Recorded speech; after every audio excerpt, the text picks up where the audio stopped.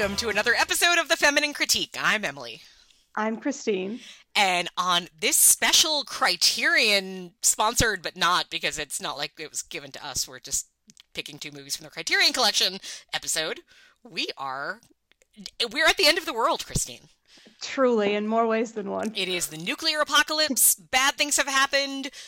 Somebody on this planet has made very bad mistakes, and the world is dying, is it not? In two very different films from very different eras, and yet they share so many things in common, do they not? They do. That is true. Lots of parallels. Now, tell me what the movies we're talking about today are. So it would be, I think 1961, The Day the Earth Caught Fire, and then 1983's Testament. Now, had you seen either film before? Absolutely not. Okay, I had seen Testament. I had not seen The Day the Earth Caught Fire, and that was one of the things that excited me because I think at my age of almost 42 and having spent a good chunk of that time period watching post-apocalyptic nuclear films, I thought I've seen most of them, but it's always exciting when I find some that I haven't, and Day the Earth Caught Fire was a new one for me. Yeah, I knew that, and I'm very much looking forward to your take, considering I think you're a little bit more well-versed than I am. Well, why don't we talk about our own history and experiences with the nuclear apocalypse? When did you discuss? I think this is really, I was thinking about this, especially with Testament, which came out in 1983. You and I were both born in 82. And in a way, we kind of missed the Cold War, right? Like, do you remember the Cold War? Do you remember being scared of the Soviets and scared of nuclear testing? No. Yeah, same. When did, I wish I should know these things, but Cold War ended, what, like 89, 88, something like that? I thought it was 88, but yeah, somewhere around there. And even though, like, we both grew up probably with, like, war games and some other kind of popular entertainment that was still, like, in, you know, very much about that. Yeah. That's not what was being made for us when we were kind of the age to consume this stuff. Yes. So I kind of had to discover, I remember this really distinctly because it was kind of like one of those kind of personal pop culture moments in life that really took me down a different direction. I wish I remembered what year it was. It had to be early mid-90s. I want to say it was about 13. Maybe it was like 95, somewhere around there. The Sci-Fi Channel, which at the time did not have Y's in the name. It was like Sci, S-C-I, Fi, F-I channel. Not Siffy. Not the Siffy Channel. Yes, this is way before it got really cool and hip with the kids. It would air a lot of older stuff, and at one point, I don't remember why I thought to watch this, because I had never heard of it, but I remember distinctly, I must have turned it on 10 minutes into it, and I saw, like, John Lithgow and Jason Robards, and thought, oh, I don't know what this movie is, but I like these actors, what is this? And it was The Day After. Have you seen The Day After? I have not. So The Day After... I think you'll see a theme with me. And the complete reverse for me. If you don't know, The Day After was, I think also around 83, and it was a made-for-TV miniseries about a sort of ideally fictional history where America gets bombed by the Soviets. And for all we know, the Soviets also got bombed, but the Day After is all about different parts of the United States and just people dealing with the aftermath. And basically, it's people dying of nuclear radiation poisoning. It's really effective. It's really powerful. The next year, Threads came out in England, which I didn't see for a very long time. And Threads makes The Day After look like very like PG rated, whereas Threads is just an absolute nightmare. But The Day After, for me, being 13 and never really having experience with this, it was really effective. I remember then like asking my parents about it, and both of them kind of not realizing that, because I'm the youngest in my family, so like they probably went through all these conversations with my older siblings during like different stuff on the Cold War, and like trying to probably constantly saying like, no, we'll be okay, the Soviets aren't going to kill us. But then there was me who didn't go through this, and they had to sort of like go through it with me again of like, no, we're okay now, but yeah, this is what we really thought would happen, and we thought the same thing in the 50s, 60s. And it just, from that point on, I was like obsessed with nuclear apocalypses, and I've carried that through my entire life. So I am one of those people that just finds the apocalypse of any sort. And before then, I had been a zombie fan, so I had already had like in my head would play games of Dawn of the Dead and like what would happen if zombies were outside, like how long would we survive in the basement, that kind of thing. But nuclear war takes it to a very different place. But so with you, was it just a kind of still not something you actively participate in? It's active avoidance, I would say. Okay. I don't like it. It's too incomprehensible and yet too real. It causes an existential spiral that I struggle to get out of. The fallout from radiation is terrifying to me as the concept of drowning. Yeah. I cannot comprehend it, and yet it is too real. I hate it.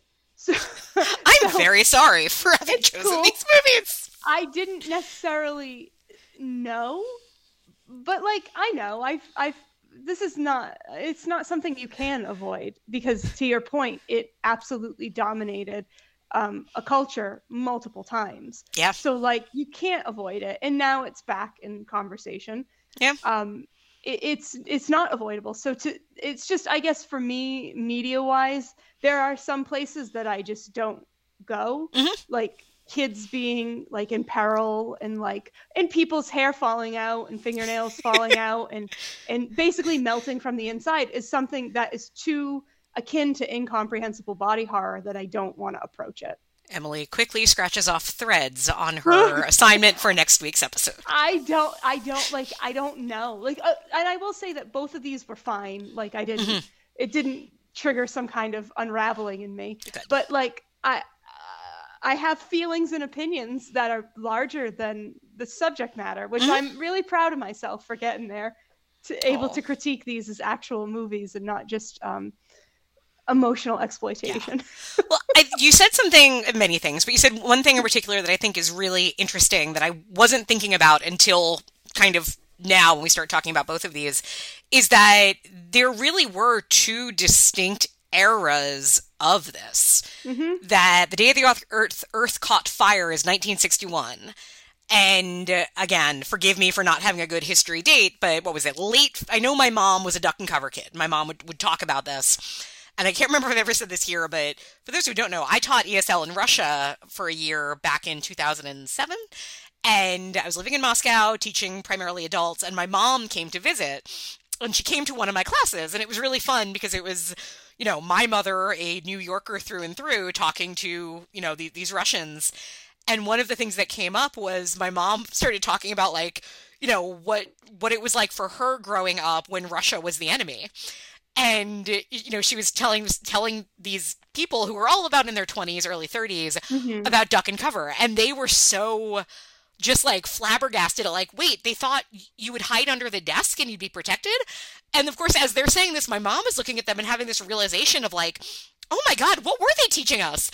And it was obviously a very different experience than what people in the 80s grew up with, which wasn't quite that. It was more, okay, now we know a little bit more about what you would do. So you find a fallout shelter and do this and that. But still, you had two very different, a good 20-year gap between this being something that was kind of at the forefront of this constant nagging fear. And I mean, today it's kind of been sort of, I think, brewing in the undercurrent of things. It hasn't been, I don't think it's the number one fear that most of us have in terms of world conflicts right now, but it's one of those things where, I don't know about you, for me, it's like, okay, I live close enough to the city that I'm dying right away, and that's the best way to handle this. Yeah. Or are you a survivor, Christine? Are you going to be the one leading everybody in that bunker? I'm just really tired, honestly. I think it's best to just deal with this early in the episode. I have a very bleak outlook on the future. I am so tired and so sick of trying to puzzle out what the best way to die is. Sure. I don't care anymore. So whatever. Can I counter that with something annoyingly positive? I do love that about you, so please. Well, I think both of these films actually end on lessons of upbeatness, even though, spoiler alert, at least to the second of the films, they don't necessarily end happy in a traditional sense. I think both of these films, in particular Testament, which is the more devastating of the two, I think are very much about the positives of humanity and the good that comes out of disaster. And again, I said this when we talked a couple of weeks ago about Anyara and Lockdown Tower, two movies that are kind of about the end of the world in a sense. That to me, I think something, and again, this is like a new realization for me. Any story about the end of the world is a story about today's world. And I think the other side of that is we are all going to die. Death is something that is inevitable. So the difference between it being everybody at one time or, sooner than you think, it's all about what you make of it. And I think that's something that Testament for me on this viewing, maybe because I knew what was coming, so I was prepared for some of the devastation. I was able to watch it in this kind of rosier glasses of, no, but there's something very powerful about how they face this. Yeah, I didn't like that movie. But oh no. Okay. No, it's fine. This is just going to be a weird episode. Sorry. I think so. That's okay. I'm a weird person. That's what the people came for. My undying positivity and your tell it like it is. All right. So want to go chronologically and talk about Day the Earth Caught Fire first? Sure. It might work out better that way, just on account of the fact that I think it's interesting to see the science change. True. That's a very good point. We'll probably be spoiling both of these, so to everybody who wants to be fresh, don't listen. Both of them are streaming on Criterion, so that's where you can find them. All right, Day the Earth Caught Fire. Why don't you give us a little storytelling synopsis there? Okay, so Day the Earth Caught Fire is very big Twilight Zone energy to me, but yes. But not like in, how Twilight Zone, there's the Twilight Zone episode where it's super duper hot and then at the end you realize it's actually super duper cold. Yes. Like that's, it's got that energy, but yet without the twist. So essentially, the US and Russia accidentally set off bombs at the same or like around the same time. Yeah, and it's testing. So it's not attacks, but they are doing nuclear testing. They're testing it. So it shifts the Earth off its axis, like it changes the rotation of the Earth, and it changes natural events, like weather changes, like all that type of thing. And it's basically from the perspective of like a newspaper figuring that out. Which is extremely interesting framing to me. Yeah, I really like that aspect of it. Me too. Yeah, and it's like your typical fast-talking newsroom. Yeah. Where everybody talks really quickly, and everybody has a nickname, and they call this guy the boy, and they call this guy the drunk, and this and that. And it's like a little bit annoying, but once you get into the rhythm of it, I like it. I dug that aspect. Yeah, it's definitely like a very... It's also this story, but it's a really like good snapshot of like a specific time and what like the perception of like men's jobs were. Yes, during yes. a specific time. Yeah, there's some weird gender things going on here. And I kept thinking like at one point, I just want to be a man in the early 60s working a printing press. I know it's not romantic and it's probably a terrible backbreaking job, but like there was a dude just tying up newspapers with twine. Yes. And I went like, yeah, I could have done that. I could have been the newspaper bundle Tyler. Yeah. But yeah. So it's a big thing is happening, but we get similar to the other movie, like a microcosmic view of it. Like we're just dealing with these people breaking this story and figuring out what's happening on a global scale.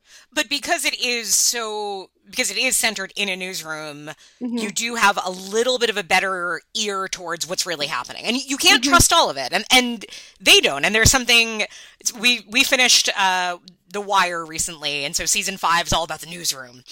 And it's funny because season 5 of The Wire kind of has aged really poorly because it just feels so angry at the time of what a newsroom was, and it's so out of date now, but yet that was 2007, And that felt exactly like this newsroom in 1961. Like, in a way, how from 1961 to 2007, a newsroom ran the same way with that same energy of, you don't print it until we fact check it twice. You don't put it in there if you don't have a quote, all that. Yeah. To how, by 2010, how different that was because of the internet, because of cable and everything else. But that this does feel, it is a classic newsroom. So you're hearing rumors, but you're hearing some factual stuff, and it's not like nobody confirms it until they can confirm it, which is kind of cool because it just gives you this, you start to get suspicious, but you not to buy anything as fact until you really know it's a fact, until the characters do.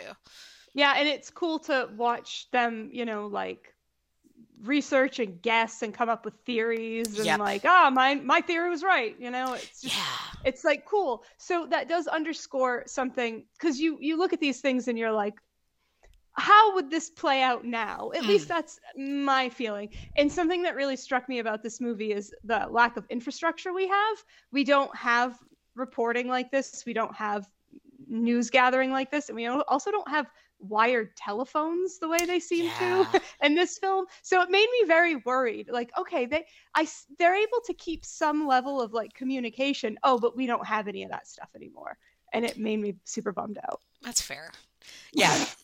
it is like some of the little things that you don't think about of when he's on the road, right? When he is out there researching story, he has to stop somewhere so that his office can contact him if they need to. So he has to, go to somebody's apartment and say like, okay, this is the number you're calling. And it's a different situation today where everything would be cell phones and such.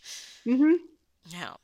We should talk about the central relationship, because you do get a romance, and it is, I went on a wild ride with this one. I am curious where you fell on it. It was very of a time, the courtship. I liked her a lot. Me too. What is her character name? It is Jeannie. Yeah, Janet Monroe. I liked her a lot. She was very sassy and like stood up for herself and like had a moral compass and principles and like a clear character thrust. She was very witty too. She could repartee with him and serve him every time. I thought it was great, but I do wish maybe it was a little like lighter on the trying to like force her into sexual situations. Yeah. The coercion was a little high.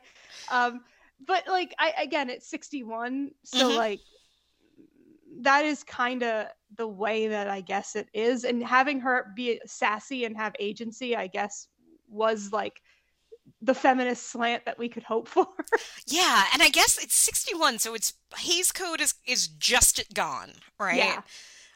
And because it does feel, it's a little bit more pushing a line than it would have been probably like just a year or two earlier. And the scene where she's in her, like he's come to her apartment, they're kind of stuck there for different reasons, and like she's basically topless but not, and he's like in the room. The flirting in that scene, the kind of constant like, I'm gonna kiss you, I'm not, I thought that was wildly sexy. Yeah, you mean like when she was washing her hair and she had like the towel around her neck? Yeah, and like they keep kind of coming close to each other. Like at that point, like they want each other, but there's other things that keep kind of calling them apart.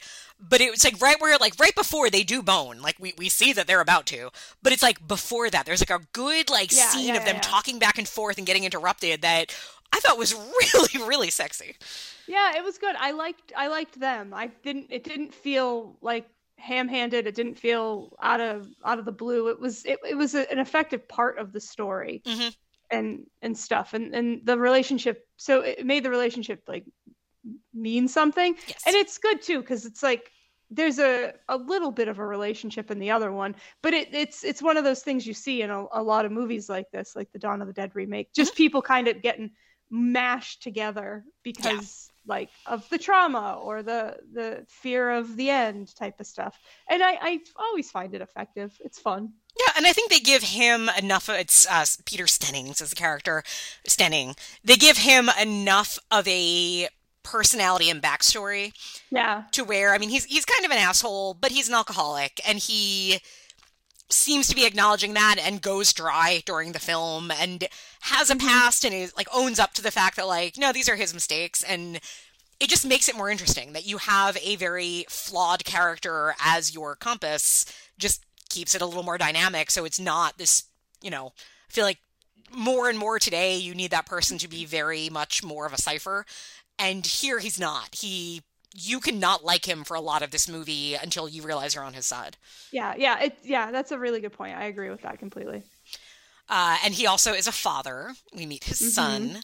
So towards the end of the movie, when like you start to realize that everybody is sort of going places because they think the world's going to end, and he's not going to be with his son, did you have the same realization that I did of, oh, thank God, because if I was with this kid, I would probably want the world to end? Oh, you didn't like that kid? Oh, that kid drove me crazy. I liked that scene. I actually wrote down quotes from this movie. I really liked this movie. Oh, good. I liked that scene because they like the kid in the main character dad like to go to the fun fair. And so they go to the fun fair at the end and like they're saying goodbye, which is actually really heartbreaking. Yeah. Because the mother and him and the mother aren't together. He just sees the kid. They're remarried to some rich guy. So he's like basically just, this movie reminded me a lot of 2012. Don't worry, I'll go into it. But so they're talking, him in the husband, and he's like to just take care of the boy. And the fucking new husband looks at him and he says, "It all seems pretty ridiculous now." And it was like, assholes, everyone. What the fuck are we doing? Yeah. It made me very like upset, and also 61. Yeah. Like, guys, we're telling the same story over and over and over again. And it was very frustrating. But there was some beautiful lines like that and some really fun storytelling devices. This movie is really well constructed. It is. And even like there's one thing I noted when there's a lot of exposition in this movie because you're talking about the world ending. There's science, there's a little bit of politics. There's all these different things that have to go on a page to get things done. Like this movie is, 90 minutes. The script was probably 200 pages because it's very fast talking. Yeah. But it's Val Guest who made it. The choices in how things are staged are really dynamic. There's a scene where Peter and Jeannie, like they're meeting again after they haven't met in a while because she's kind of given him intel that she shouldn't have given him, but also it's kind of important for the world to know. And so they have to meet like somewhere where people won't see them. And they end up at the same fun fair and they go on a ride. So they're just talking. It is a pure exposition of them talking back and forth, but they're on a Ferris wheel while it's happening, which now admitted for me, who does get a little nauseous on rides like that, it was a little bit nauseating, but also really dynamic. And I appreciated that, like, there was a way for things to move even when it was just pure dialogue. Yep. I know that scene. I love it because when they chose to cut away, I made a note of, I was like, this is such good storytelling. Yeah. Because like they continue to like keep things from the audience as well.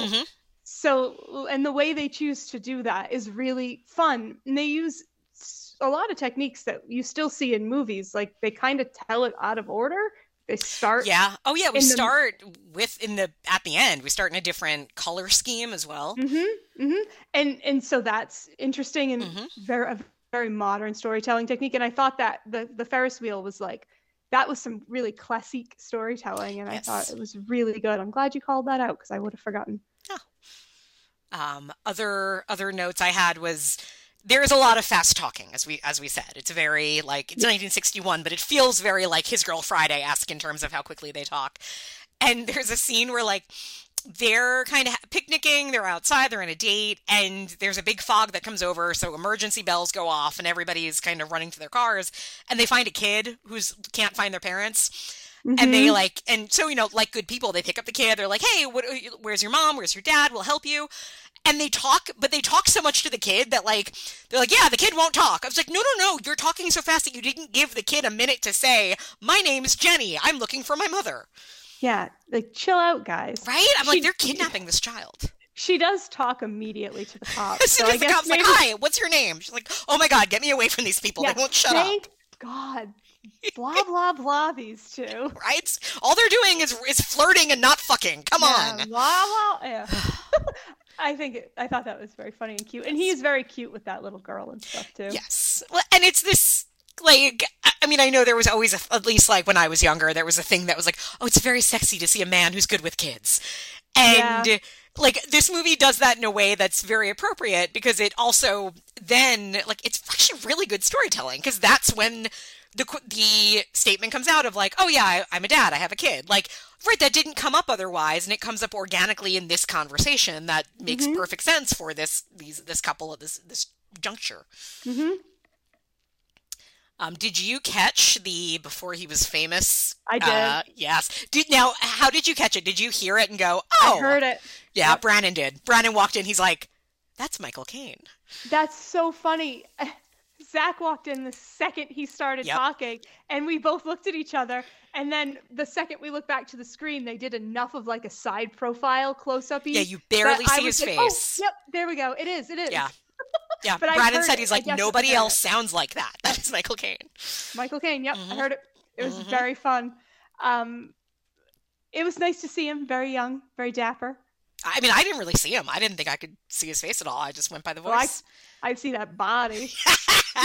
Zoom, enhance. Well, he was just tall and lean and I don't know. I was like, good for Michael Caine.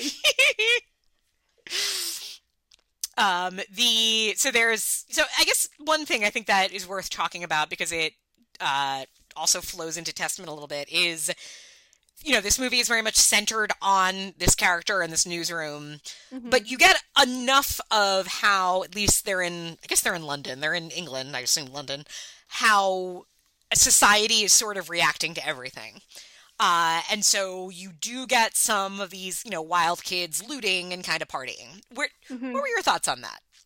I loved that. So one of my thoughts was, and again, this is the 60s, it's a different time, and it's also the filmic representation of London in the 60s. So it's not accurate, obviously. Right. There were a lot of matte paintings, for one thing. So, yeah, well, that's true. I don't think there were so many just on the streets back then.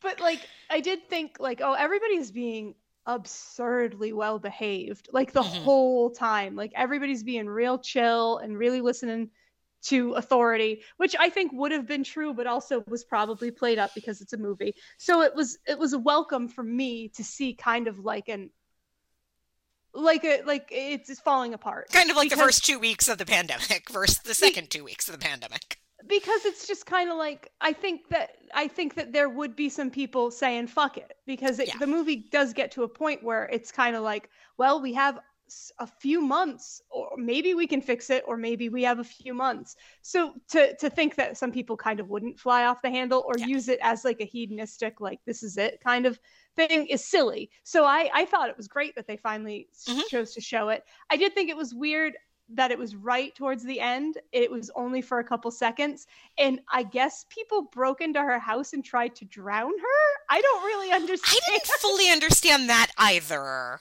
Yeah. It was kind of like a sexual assault, but like then it also was just like, it seemed like childlike and innocent. I didn't understand. It seemed like more, hey, if you're not partying, you're not cool. Like more that than... Yeah. Because at this point, she, in some ways, is sort of like, should be considered a bit of a hero because she has, you know, she's the whistleblower of being the one to give the intel of, oh no, like this shit's bad. And her name is out there in the public. People know she's, I think she's imprisoned at one point in the movie. So you would think like, oh, she occupies a certain place in society in this part. And like, I guess I don't think the movie treats it as if she is a celebrity. So yeah, I didn't fully understand. Was it just like everybody partying and like, if you're not partying, we're going to kill you? Kind of what I took from that. Yeah. I kind of felt the same way. Like, maybe that was code for like just general drug-fueled mayhem, and like I wasn't supposed to understand it. Yeah. Well, and it reminded me a little bit. I wondered if one of my favorite End of the World movies, Last Night, which, did I make you watch that? Did you see that with me? Don McKellar, Sandra Oh, David Cronenberg. I don't think so. Oh, I can't believe I haven't made you watch that. Maybe I don't won't, know. but it's so good. It's just a beautiful. It's a movie that is about. It is very similar to Seeking a Friend at the End of the World in terms of the setup. I like that movie. Yeah, where it's everybody knows the world is going to end. Like there's no question about it. So it's just basically how do you spend your titular last night. And it's wonderful. If anybody hasn't seen it, please watch it. It is a beautiful, beautiful movie. And there is the opening of the movie is like characters just kind of partying and flipping over a car, which is what you would probably do in this scenario. But it made me wonder if like very specific visually, if that was a reference to this movie or not. No, I definitely have not watched this. It looks really good. It's so Emily. good. Christine, it is so good. If you want to do an episode on it, I would do it in a heartbeat. Also, Don McKellar, didn't know that's what that man's name was. Looking foxy in this IMDb picture. He writes and directs it, and he's in it, and he stars in it. I did see that. Christine, David Cronenberg is in this movie. I know. I won't watch Cronenberg movies, but I will watch movies Cronenberg. He eats ice cream in this movie. I don't want to give you too many things to think about tonight when you go to bed, but David Cronenberg eating ice cream. And Sarah Polley. Mm-hmm. The cast, I'll think about it. Okay. It's one of those movies that, I don't know, I'm not the best barometer, because to me, it is both uplifting and beautiful, and also a little sad, but, because the world ends. Yeah. It's not a spoiler. It's what the movie's about. That's the good thing with most of these. It's not a spoiler. Well, and now on that note, yes. What are your thoughts on the ending of this movie? I liked it. What do you think? What happens? Like, where do you think we're left at the end of this movie? I think maybe my previous statement is a little bit more true than I thought. I am too tired to care. I don't care. It didn't make me upset, and everybody seemed like they were in a good place. Mm-hmm. So I was just kind of like, all right. Yep. It is very I loved the ambiguity of it. I did too, yeah. I definitely didn't feel like I needed to be told. Like, I don't feel like Completely. Not knowing changed my experience with the movie, which is good. I feel like the right decision was to have us not know. Yeah. Now, here's something very interesting, because to me, I watched this movie on Criterion, same as you, and I felt it ended with me not knowing. I felt the whole point was, we have taken this gamble. We don't know if this is the end of the world or the beginning of a new world. Yep. We don't know. We're going to find out. We're going to find out. We're leaving you now, so you won't find out, but it's going one way or another. And I loved that. Apparently, according to the trivia, the American ending adds church bells to signal that the world has been saved, but this is not stated but this was not the original ending. Now, I went back and because I thought, I'm like, I don't remember if there were church bells. And I rewatched the very ending on Criterion, and there are church bells. Like, it ends, he gives his speech. It's a very beautiful speech, and there are church bells at the end. I did not make a connection of, that means we're okay. So to me, that didn't take anything away, because I just didn't interpret it the way I guess the Americans wanted me to.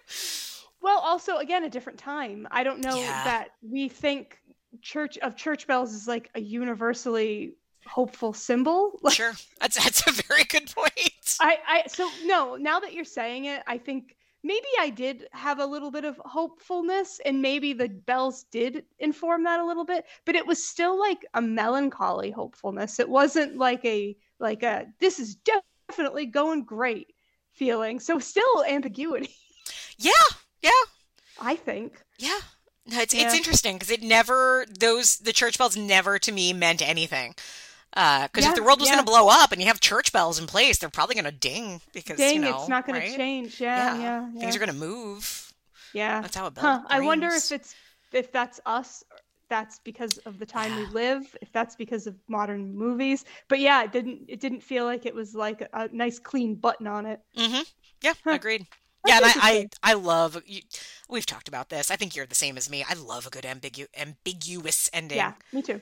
Yeah. If it's not going to be the big Twilight Zone, fuck you. Guess what? It's the reverse of what you thought. Then I do want an ambiguous ending, especially about speculative stuff like this. Yeah. Because part of the reason why it's so interesting is because you get to see like these little like character stories play out, like what ifs play out.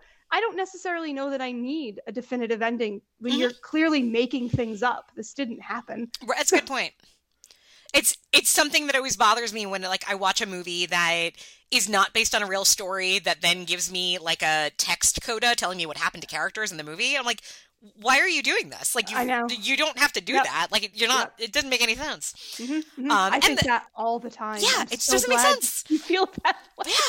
Yeah. Something else I think on that note is like, you're very much centered on Peter and Jeannie, but you have a lot of these other side characters that are really fun. That little boy who ends up getting sick. He wasn't a little boy. He was a grown man. They refer to him as the boy. But I loved him. Me too. He was so helpful, and he did such hard work. Yeah. It used to take so many people to do things. You're right. I kind of miss it, honestly. Like, I kind of miss the thoughtfulness involved in, like, people having to go and look something up. Now we just, I don't know. I'm not going to say I don't appreciate modern convenience and technology. I just do think we lost something when we lost that tactile thing so quickly. I mean, again, like, I can rant about AI and ChatGPT technology all day long. There's the reasons I am scared of it, aside from, like, the, stealing people's intellectual output. There's two big parts of it. One, all of this takes jobs away, no matter how you cut it. It's taking jobs away.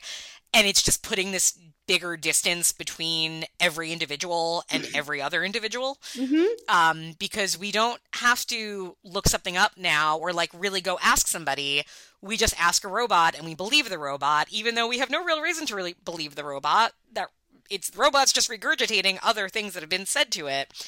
And it terrifies me so much. But and this is what I'm saying. Yes, it's like I don't have a problem with modern convenience and technology, but there was like a way that you were interacting with the data and with the people behind the data that is lost. It's the same as the telephones. Like if something happened to cell phone towers, we wouldn't be able to talk to each other. We don't have these landlines anymore. Yeah, we don't even know anybody's numbers.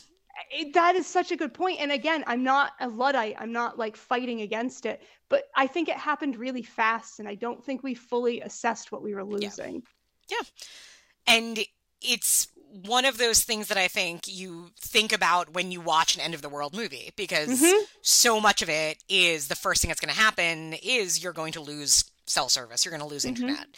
And that's something we didn't talk about, but we had kind of talked off mic a little bit about Leave the World Behind, which is a movie that came on Netflix with Julia Roberts. It's another end of the world movie. And one of like the main nagging things of that is how completely inept Ethan Hawke's character, who's a, educated guy in his early 50s, and he's got a family and he's pretty well off, and how as soon as you take away his cell phone, he cannot drive 2 miles without getting lost. Like, and it's very hard, on the nose, but it's also, you step back and you think, oh my God, is that me? Like, if this happens, do I have any of these skills? And at the same time, the odds of this happening are hopefully so minute that, well, it doesn't matter. Like, I don't know, like, if it happens, is that going to be the thing that destroys me or something else? And I don't know, it's just a question on where you put your skills and your time and all that. And then you have the, old guy at the paper who, kind of the sweaty older guy who's got heart problems and all that. And he's the one who knows everything. I liked him. I mean, but it's cool to have, I like that character, like this style of story or not. I think maybe it's easy to vilify like a know-it-all kind of blowhard guy, like old guy type, because like most of those guys now kind of suck. But like, If presented a certain way, I love that. I love this like walking, talking resource. It's always like a really satisfying, fun character, and I liked him a lot in this. Agreed. Yeah. I enjoyed this one. I'm really glad you did. Yeah, I really, really liked it. Like big. I think I gave it like 4.5 on Letterboxd or something. Loved it. Very nice. Yeah, and also real quick. Very much like 2012. If you're Oh yeah, so tell me, I have not seen 2012. Believe it or not, if you can. I know it's hard to believe. I don't know why I really like 2012. I think it's the perfect modern disaster movie. It does all disaster movie stuff but like really well. But anyways, the fact that like this is so 2012 mainly follows John Cusack, as he kind of seems to be on the front line of finding out that we're headed towards a cataclysmic event. And he has a kind of a broken family. His wife, Amanda Peet, is remarried to a surgeon, and he has 2 little kids that he's kind of on the outs with. So a part of it is like redefining family, accepting people, bringing family back together. So there's elements of that with his kid, and I thought that was really interesting. And the inciting event in 2012 is that the core of the earth heats up so much that it like starts to make the tectonic plates or whatever like free spin, so everything like shifts and moves on earth. And it reminded me very much of just the concept of like, oh, bombs shook the earth. Like, it's not so much, oh, it's not hot because the climate changed, or we did a nuclear bomb and now everyone's dying, like Testament. It's just like, oh, we rocked it a little bit. So there was something kind of innocent about that reminded me of 2012. Well, good. And 2012 ends kind of hopefully with like some people are still alive, and look, we saved 3 big boats full of people, and everything's calmed down, and we'll be okay. And there are elements of that there too, obviously, if you choose to hear the bells as like hopeful and shit. Yeah, this is definitely you can decide how this movie ends for you, and I respect that. Yeah, I don't know. I liked it a lot, and it did remind me of that. So maybe Emmerich is a fan of The Day the Earth Caught Fire. I wouldn't be surprised. I think, even though, again, like I was not overly familiar with this, I'm sure this had its influences. Oh yeah, definitely. I mean, it has to. It's a very specific feeling of this kind of movie, so I'm sure people latched onto it. Yep. All right. So that is The Day the Earth Caught Fire. I don't know why I find it so hard to say those words together today. The Day the Earth Caught Fire. It's very evocative of other sentency kind of titles, so maybe. I get it. Maybe that's it. All right, we'll take a quick break and come back and talk about Testament.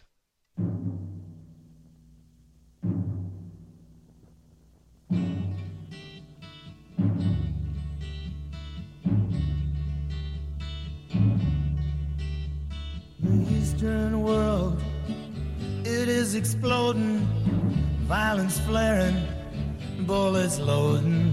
You're old enough to kill, but not for voting. You don't believe in war, but what's that gun you're toting? And even the Jordan River has bodies floating. But you tell me over and over and over again, my friend, you don't believe we're on the eve of destruction.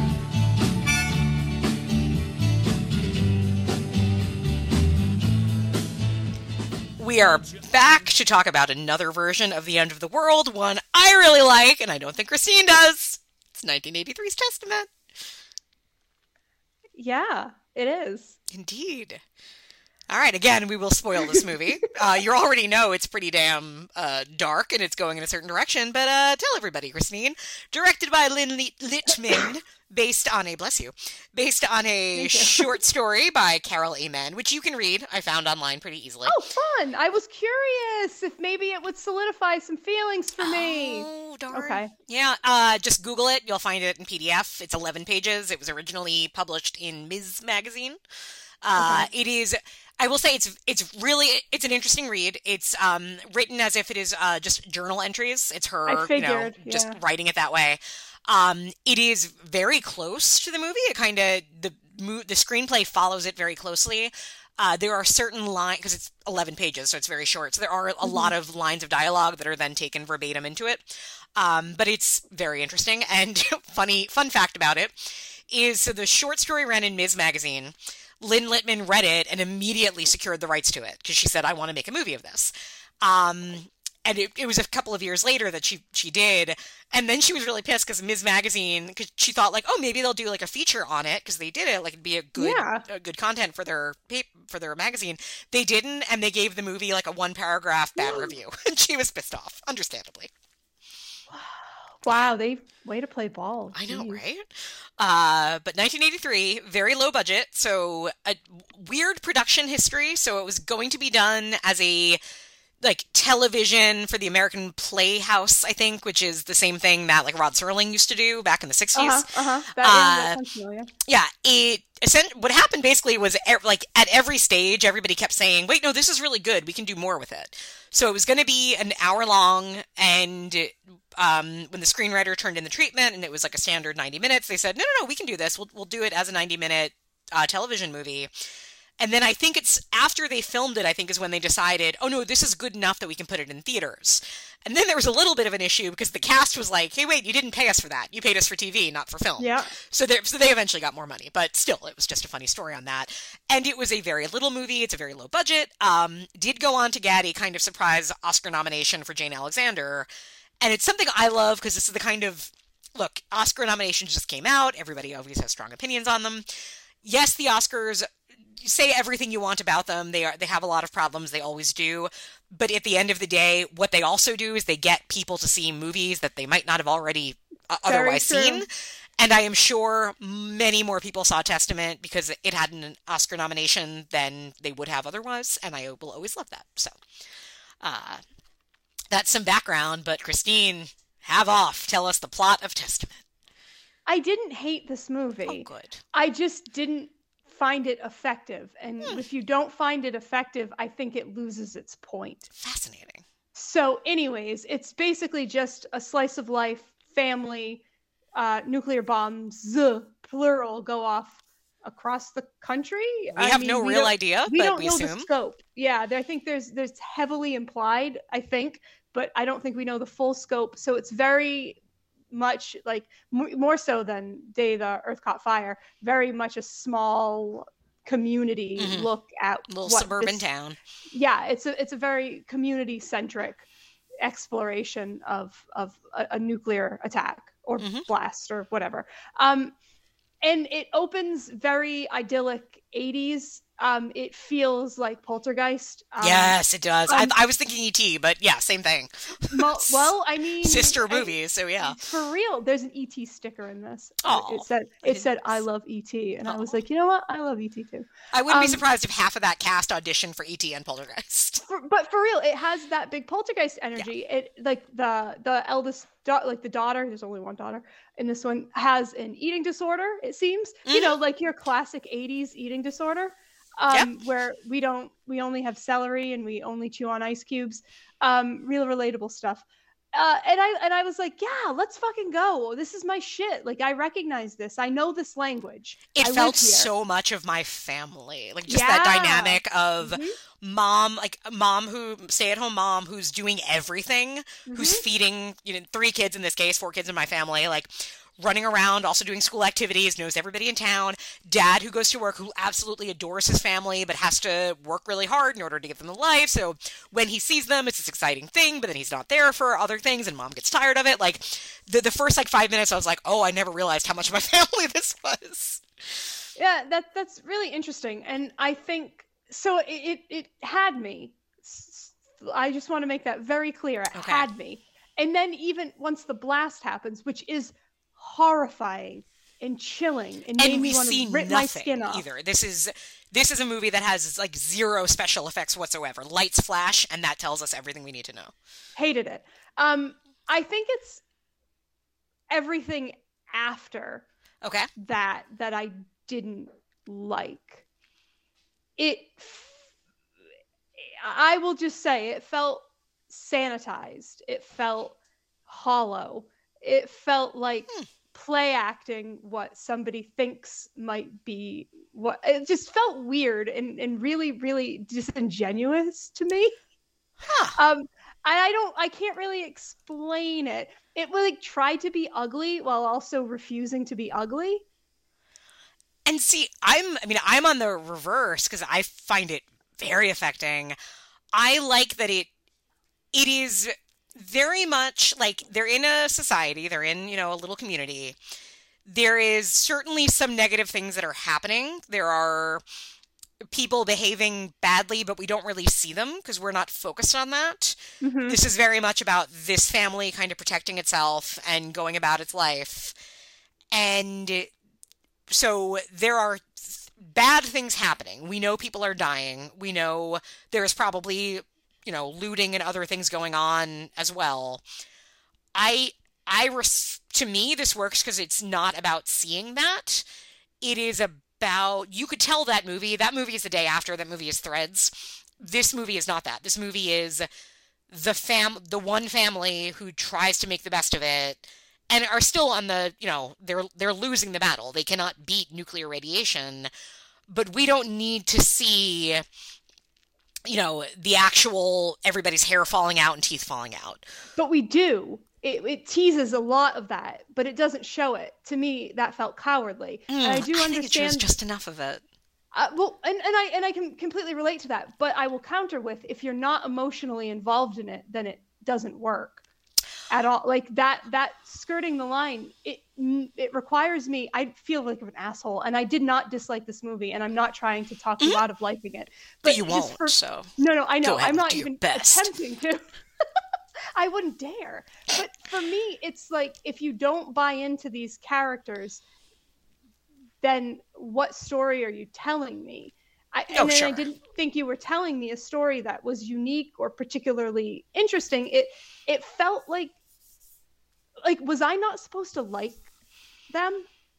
That's a genuine question. If I wasn't supposed to like them, then I think the movie worked. But if I was supposed to really relate to them, they kept making weird choices that didn't seem backed up by reality, and it was just weird, and I struggled to find a port in the storm. Well, what did you not like about them? What are some of the choices they made that bothered you? It just seemed like they decided to stay in their community to foster community, but then I didn't witness them fostering community. Well, I think part of it in the beginning is that they don't know if Dad's coming home. Because it's a few weeks before she hears the message that, no, he definitely died in San Francisco. So she never heard that message. That was a question I genuinely had. She didn't hear that message before we heard it. Correct. Okay, because I wasn't sure if she knew and that was us finding out. No. I think she hears there's two messages early on where it's him calling and saying, I'm coming home. Then it's him calling and saying, I got delayed. And she thinks early on, from where it cuts off, is that he's in Chicago. Because that's why later they ask, have you heard about Chicago yet? Because they think that's where he left off. And then later, at this point, it's probably 2-3 weeks into it, where she's looking for a battery at night, and she takes it out of the answering machine, but before she does, she realizes there's a message there. Because again, old school answering machines were totally different back then. And she plays it, and that is the first time she hears it and realizes he is dead. He died in San Francisco. So that... And if you write it all down on paper, I completely understand. But you didn't understand. That was not communicated to you watching it. But and even that aside, okay, they were just saying because they didn't know about the dad, and that's fair. I just think maybe I wanted more. There's a lot of weight behind that decision, and we didn't sit with that weight. She didn't say to us in the thing, maybe I made a mistake. If we had left, would my kids not be dying in front of me? It just felt like there was a lack of weight given to these decisions, and we just had to be okay with the fact that it didn't seem like, from the outside viewing perspective, she was doing much for the situation. And I get that then the argument is, well, what can you do? The futility is the point. Okay, well then explore that, because I don't necessarily know that I felt that way. Well, I think early on you have the school play.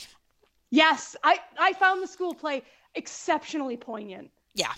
I really did. It felt very COVID to me. Yes. This push of we have to pretend everything's regular. Yes. Felt really chilling, and I get this. And yet even when you're doing that, you have to stand up and say, oh, this girl is homesick, so she can't do this part. And of course you're thinking, oh, this girl's dead. Yep. Yeah. Yep. Fully. And I like that. I think that was my last positive note. Well, and the movie doesn't say anything about it. It shows everybody in the audience crying, and that they're seeing this as, this is the last time we get this. But it doesn't make a point of saying that, which I really respect. if they had done that like once or twice more, I think I would have had a completely different feeling, because that shows the weight of this breakdown. It's not just community breakdown, it's a world break. How do we cope with that? How do we comprehend that? And then I just feel like when we boiled it down to these quieter moments, we lost that weight. Like the gas line was terrifying. I loved that scene.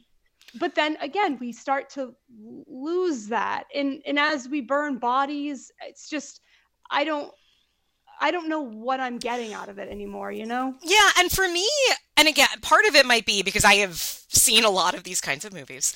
So I have seen the movie where it's all about the gas line, or it's all about, you know, getting rid of the bodies. And like, there's a movie there for every more graphic depiction of what's going on in this situation. And what I take this as very much of, this is, and maybe it's because, you know, knowing like American Playhouse Presents, like this could be a play. This could be done on stage. This is just one family with no knowledge of what's going on, which in reality could very well be what happens if this ever happens. And it's just, okay, you're a mom, you have 3 fairly young kids. You don't know what to do. You are not the decision maker in the house, and now you have to make a decision, still not knowing if your partner is coming home. And now it is probably too late to make that decision, even though now you know your partner's not home. So what do you do? You keep trying to raise your kids, and you're aware. And I think, so to me, this is a movie about that kind of smallness of the individual in this situation. And, you know, nobody in this movie is going to make a difference in the world, but they do within their own worlds and maybe to other people. Because there are, you know, some of the other characters in this. Let's talk about baby faces. We have some before they were famous 80s heartthrobs here, do we not? Well, Lukas Haas, is that? Oh, well, I mean, I wasn't going to say him just yet. I was thinking on the older side, but yes, I know, you have but babyface. He and I are essentially the same age, so it's not weird. Yes, and he would be me in this movie because I'm the youngest. So yeah, and it so very big introducing Lukas Haas. Yes, and he's adorable in this. He's very cute. He's perfect. Yeah. But I think you might be talking about, was it Kevin Costner? Kevin Costner and his wife in this movie, Rebecca De Mornay. So I shout, "Is that Rebecca De Mornay?" For completely just Kevin Costner's right there. And I'm like, he's got weird hair. He's got like a mushroom cut in this movie. That's kind of very, very unflattering. I didn't notice it was him until I think maybe the second time. Okay, maybe when he started talking. Yeah, he showed up and I was like, oh my gosh. Very, very exciting. Yeah, it was very exciting to see them, for sure. Well, and they have their own, you know, very big, small story, which is she has a newborn. And the very like first night after or of the attack, you know, they all kind of do a town meeting, and she asks the doctor, you know, my baby's not taking my milk. Is that a problem? And the doctor won't say anything. The doctor just sits down. And, you know, shortly thereafter, you see Kevin Costner walking with so did this work for you? Kevin Costner is walking with a wooden drawer from an armoire. And Carol, Jane Alexander, says like, oh, kind of, what's this for? And you realize immediately what that's for, that the baby has died. I don't know, that to me, like, I don't need to see the baby dying. Like, that was enough of telling me exactly what happened there. So can I explain to you why that didn't work for me? And maybe you can help me understand what my problem is? Yes. Okay. So the second I saw him crying, I said, oh, the baby died. Not like in a happy way. I wasn't happy about it. So weren't you though, Christine, baby killer, Makepeace? No, I was, and I actually thought that conceptually that was really effective. I thought like, okay, we're stepping things up. We're no holds bar. The gloves are off. Got it. So he is upset. Well, I mean, his child died, but also he has a drawer, and he's going to put the baby in a drawer to bury it, which is horrifying and upsetting. And the reason is because they can't waste the wood. So then why for the next like 7 or 8 people that die are they like chilling in coffins? Like, why is this baby in a drawer, but like other people are just in coffins? That broke it for me. Like, why? So you're trying to manipulate me by telling me how terrible it is for this little dead baby and their very upset young parents. But like, it's not really, because that guy's in a coffin. So you're lying to me. The movie's trying to manipulate me.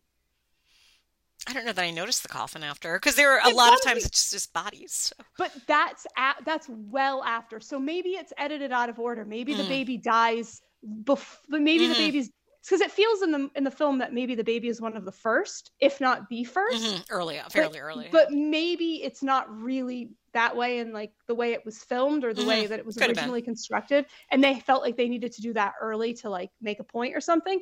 But in the movie, they tell me they don't have resources and it's supposed to be heartbreaking. And then they have resources. So it's kind of like, okay, whatever, I guess. Interesting. You cold-hearted. I'm not, but like, because I wanted to be there with it. It's just, it kept doing things where it felt like a half step. That's fair. That felt like a half step to me. Like, oh, I'm super bummed that this baby's dead and it's so tragic. It has to be buried in a drawer. That's how bad things are. Except they don't, because that guy is literally in a well-constructed coffin. I can see it. Interesting. I don't know. Maybe I'm being too redundant to try to protect myself from getting upset. Possibly. But no, I mean, also very valid, because that is something I don't remember the coffins, but I know there are a lot of scenes in cemeteries. There's a lot of scenes of bodies in bags. Because the kids start dying after that, right? Yeah. And we see Lukas Haas, who's the first to go, I don't think because he's buried in their yard, right? Yeah, he's in cloth. He's like in cloth, I believe. Yeah. Yeah, and then that's obviously heartbreaking and sad and disturbing. But again, I know that things don't need to be gross or explicit to be disturbing, but they made a point to show explicit stuff, but not really be truthful about it. That's kind of my problem. Like, I don't really need to know that's how it's going down with Lukas Haas if you're not going to be honest about how awful it really would be. Huh. See, and I guess I'm of the camp that I think of, and maybe, I don't know, maybe it's in part that this movie feels, I mean, it's 1983, it is female directed, based on a story from Ms. Magazine. It is. Am I asking for too much, Emily? No. And I want to be careful what I say, because I don't want this to come out sounding a weird gender thing. But I feel like you have a lot of different ways to tell stories about the end of the world and ask all the questions that come up with that. And there are many people who will watch the zombie version, who will watch the 80s video, nasty, street trashy version of this story. There are people who want the seeking a friend at the end of the world type story. Like, there's different ways of doing it. And in a way, this feels like it is, like, who is this meant to really affect? I feel like this is very much intended to get to parents, to get to, like, I don't just want to say, like, oh, this is the housewife version of the end of the world. No, but you're I think really it is not wrong. And I think that version of early 80s, late 70s, really. Yeah. Femininity is not something that I think I can jive with. And I think that I did wonder that myself too, like, because I usually use like female directed or written as like my rallying cry to see something.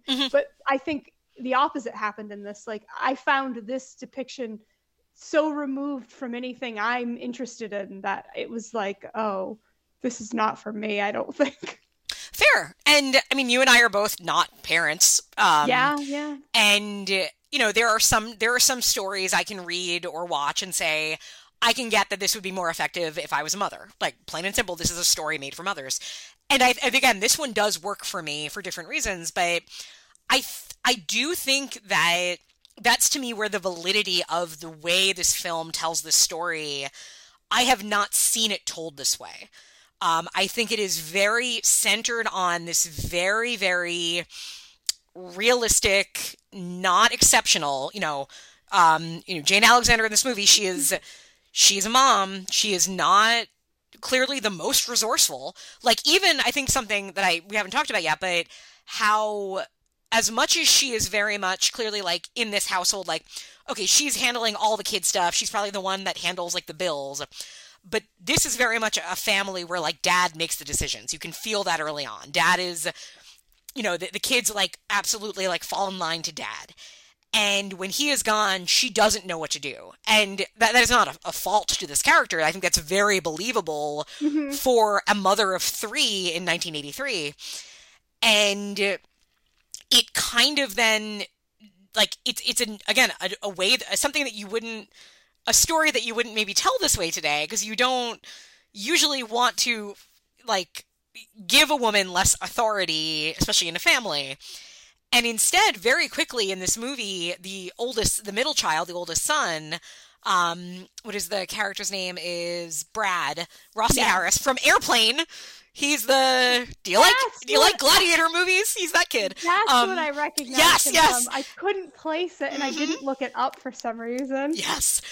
He, you know, very quickly becomes the man of the house. And she acknowledges it very quickly. You know, she realizes, like, as the next day when they're eating breakfast and he's the one saying, I don't think we should be eating this. I think, like, if this doesn't taste right, I think nuclear stuff can get into milk, it can get into water. Like, and she just looks at him. She's like, you're right. Okay, what do we do? And throughout the film, like, he is the kid that steps up. He is the one who starts kind of, like, he's the one that becomes a man. He's the one that decides, what can I do? I can go help the old guy on his radio. I can go give messages. I have a bike. I can go deliver things. I can go help people. Like, and he really does take on that role and grow up. And I really like what the film does with him, in that even early on, like, the second day stuff is happening when people are bringing, like, electronics to one spot to all share things. He sees, like, the bully, like the kind of jerky kid, stealing stuff, and he calls him out on it. And there's something I think I really like when a film gives a child a moral compass that's very clear. And I think it does that here. And then throughout the film, he does grow into that part even more. And it also very much puts Jane Alexander's character as somebody who is not there for herself. She is there for her children and to have them become who they're going to be. And they don't obviously get to become that person. I mean, there's, like, that devastating conversation where the daughter says, what's it like to make love? Yeah. She's like, and she doesn't say, you know, it's because I'm never going to get to. Like, it's this really, really tragic thing. But that Jane Alexander exists for her kids. And I think that is hard to fully latch onto for some people. And at the same time, I think if you showed this movie at a PTA meeting, I think you would have people walking out sobbing. And I don't know, I find that I don't think I had to think about that before, because this movie just worked on me from the beginning. But the more seeing how it really didn't work on you just makes me think, like, it's really, I don't know that it was made for that audience, but, like, the closing of this movie is from Lynn Littman. This film is dedicated to my family. And it feels like, yes, this is a mother's film aimed at mothers. Yeah. And it's reflective of a certain time. Yeah. For sure. I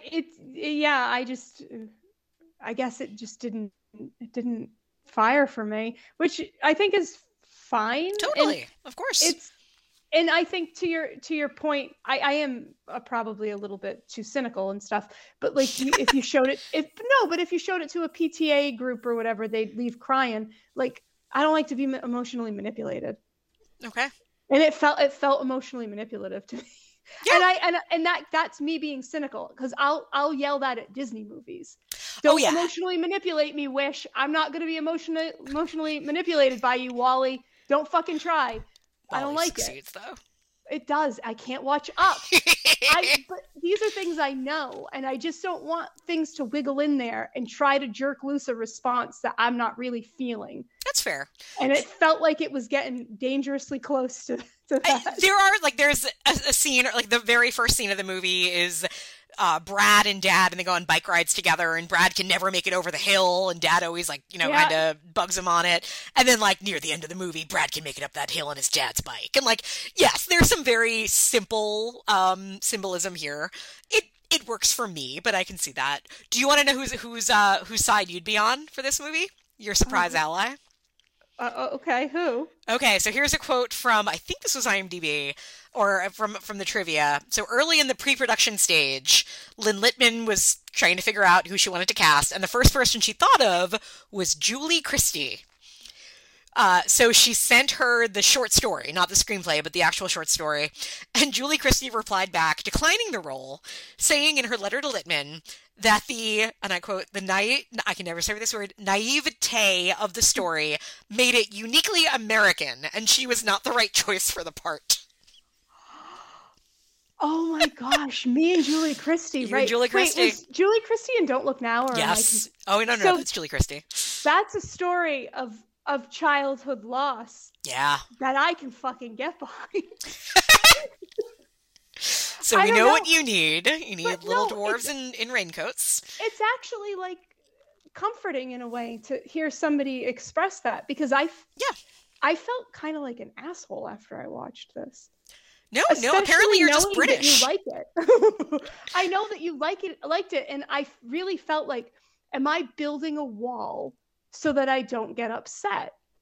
But I sat and I sobbed through a big part of The Day the Earth Caught Fire. So I think that wasn't it. Yeah. No, it is perfectly okay for a movie that I really love for you to dislike. That is perfectly okay. I don't feel comfortable. I don't feel comfortable. No, it's fine. No, it's again, I think it makes for a more interesting discussion in some ways. I'm glad that I watched it, though. Yeah. I won't say that I'm not, because it's to your earlier point, it's always really interesting to see different stories take on similar, if not the exact same subject matter. Yes. Like what are we focused on? What are we worried about? What are our problems? Mm-hmm. That is interesting. So it's just interesting. I just sadly didn't you didn't connect. And this is an emotional movie, so if you're not connecting, then it's not going to work for you. I will say I made notes. I literally said it's even scarier now because we lack community. Yes. And then my next note is we can't run radios. LOL. Note to self, learn radios. Learn radio. So I have to learn radios. Excellent. I'll learn them too, so that you and I can at least radio each other. We can talk. So a couple of us need to learn radios, or else there's no point. Well, because we need to. So you and I could podcast by crank radio, but if we need people to listen, presumably, maybe it doesn't matter. As long as you and I can do it, it's fine. It's fine. We're on different sides of the country, so it kind of works out. But I'm probably dying in the blast right away. I'm pretty close to Manhattan, but I am going to move further up, so I don't know. Don't count me out. Oh, I'm going to get radiation. Yeah. I don't know about you, because you're going to be, how close are you to LA? 2.5, 3 hours. Okay. I don't know. Would they bomb LA? I don't know. Right now, I'm fucked. In Seattle. Yeah, that's a good hub. Good port. I don't think I'm doing well. But, the desert maybe. Yeah. All right, so do you want to end on a happy note, or something more positive? Do you have something? Well, I was doing a little bit of Googling on Jane Alexander, who, again, star of this movie, nominated for an Oscar for it. And I found an interview with her from 2021, so it was during pandemic, and she had just done a part on Broadway. And it was just this lovely article about her, an interview with her from the Washington Post. And just a reminder of how great she is. And she has been an activist her entire life. She she would choose very political parts. She was in, she played a lesbian when she was very young. She did a movie where she was in an interracial relationship before that was okay to do. Has spent after this movie, she became very politically, environmentally minded. She's been apparently she's been honored by the Illinois Bird Society for saving birds. She's just amazing and puts her, learned a lot and does good with all of her power. And so the interview is talking a lot about COVID and kind of about the state of the world. And so she had a statement that I thought was just very beautiful that I wanted to share. So this is Jane Alexander speaking, not me. And Jane Alexander spoke in 2021 and said, "This is not the scariest time to be alive. It is the most extraordinary time to be alive. Look at the infrastructure focus in an otherwise chaotic Congress and how people are recognizing the connectivity between the environment, economics, race, and justice. Yes, the world is in peril, but the world is always ending in a way. The world of your childhood was never going to last. The world of your children will fall away too. This is the way of life. New wonders replace old wonders. One problem is solved in time to tackle the next one. We adapt, we age, we breathe, we remember. We do our best, we don't give up. Isn't that lovely? I mean, to me, it's similar to the end of Testament, when, you know, we don't know that everybody's dying, but they will die soon, is, you know, they say, like, okay, what do we wish? What do we need to remember? And it's that we remember it all. The good, the awful, the way we finally lived, that we never gave up.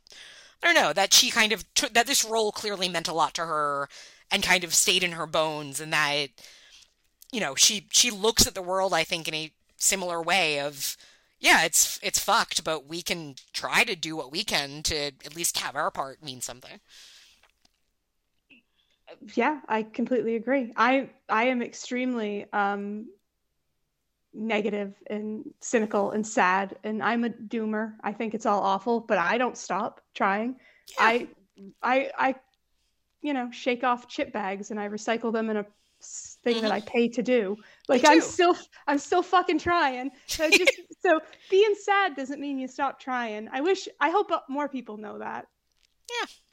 So hope is what you make of it. It can be as big or as small as you need it to be. Yeah, and that's, I think, why I have changed over the years from finding, you know, nuclear terror movies being kind of exciting and sort of fun what-if scenarios to being weirdly peaceful in a way that just makes me think, okay, well, you know, my world is ending every day because, you know, every day I'm closer to death, and true of this planet, probably it will die after I do, but who knows, it might not. And okay, I'm going to make the most of my life the same way we're going to make the most of this world. So you know, to me, that's where there's something very evocative and very kind of inspiring about these kinds of stories is, you know, we're at the end, it's going to end. One way or another, we're going to end, and just make what you can out of it.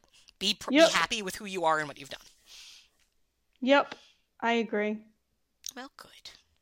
Even if you didn't agree on the movie. That's okay. Oh, well, I'm still glad I watched it. Good. Wonderful. I think our next episode will likely be a catch-up. I feel like we're due for one. Yeah, I think so. That's probably a fair assessment. I'll have to watch some fun stuff to talk about. It's been a little dry lately. Oh, well, I've been trying to go on like the Oscar plunge of catching up on some things. So. Oh, you'll have to let me know if there's stuff worth looking at. Okay. I'm trying to remember what I've watched so far, and already I can't remember. So that tells you something. But that's why I got to get some good stuff in there too, because I'm kind of in the same boat. I haven't really seen anything worth talking about recently. All right. Well, we will hopefully have stuff on that great note of our preview of next episode, where we say, "Yeah, I don't really have anything." Hopefully, we'll have stuff by then. Don't worry. I'll make a point. That's right. That's right. All right. Well, I am Emily. You're Christine. Usually. You can find us on Twitter or X, whatever, sometimes at Feminine Podcast, on Facebook at The Feminine Critique Group, and on Instagram at Feminine_Critique_pod. And you can buy Christine's books at ChristineMakePeace.com. You can. Yes. All right, folks, on that note, if the world ends before we talk to you next, we hope you've made the most out of it. Yeah, everybody, be kind to each other, foster community. Don't be weird. Thanks. There you go. What more do you need?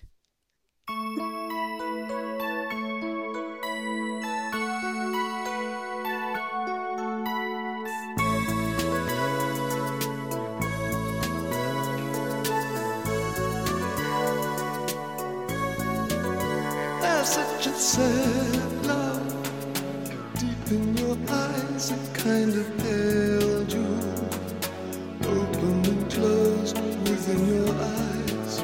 I'll place the sky within your eyes.